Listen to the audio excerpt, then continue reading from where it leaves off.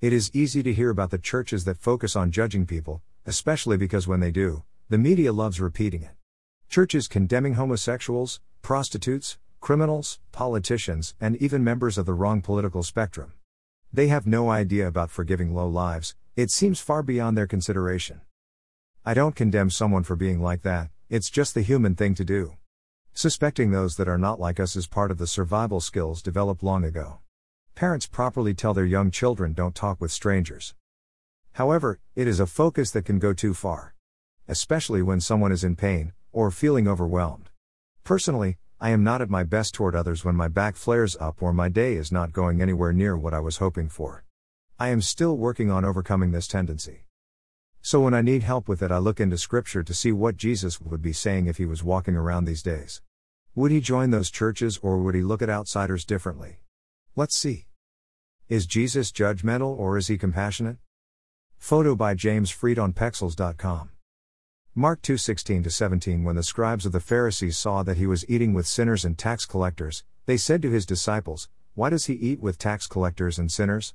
When Jesus heard this, he said to them, "Those who are well have no need of a physician, but those who are sick, I have come to call not the righteous but sinners." NRSV.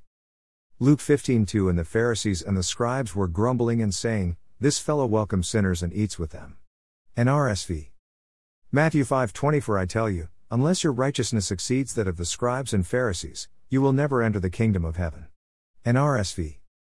Luke 15:2. And the Pharisees and the scribes were grumbling and saying, "This fellow welcomes sinners and eats with them." NRSV.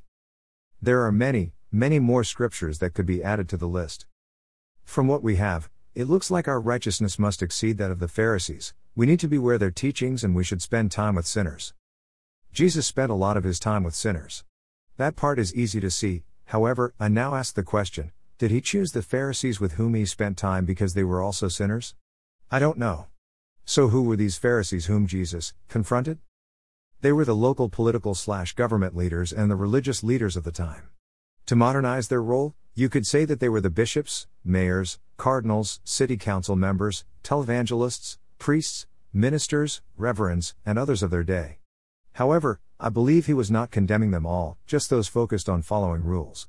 Don't forget that Nicodemus and Joseph of Arimathea did not focus on the rules, but on something more.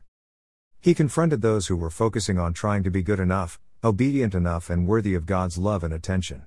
They focused on behavior according to what they saw in Scripture, without looking at God's love, forgiveness, mercy, or even God's purpose in giving those rules to his chosen people.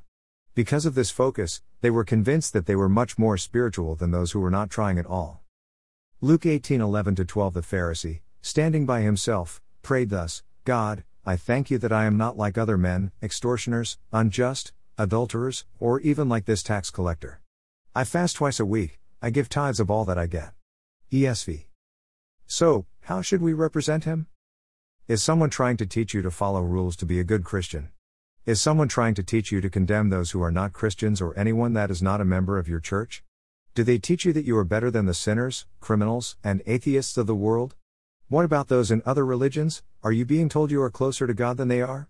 If the answer to any of those is yes, you may want to ask God in your next quiet time about his opinion of those yeses. Jesus never said that he came to start a new religion. Instead, he came to open the door so that you can walk through it and start growing closer to God. That's what God wants. Remember whom Jesus wanted to spend time with, and that Christianity is a relationship, not a religion. Check the list of people with whom you spend time. If you want to be closer to Jesus, you may need to do what he did, and go where he went, spending time with the same kind of people. It's not a rule, it's about an attitude, it's about dropping pride.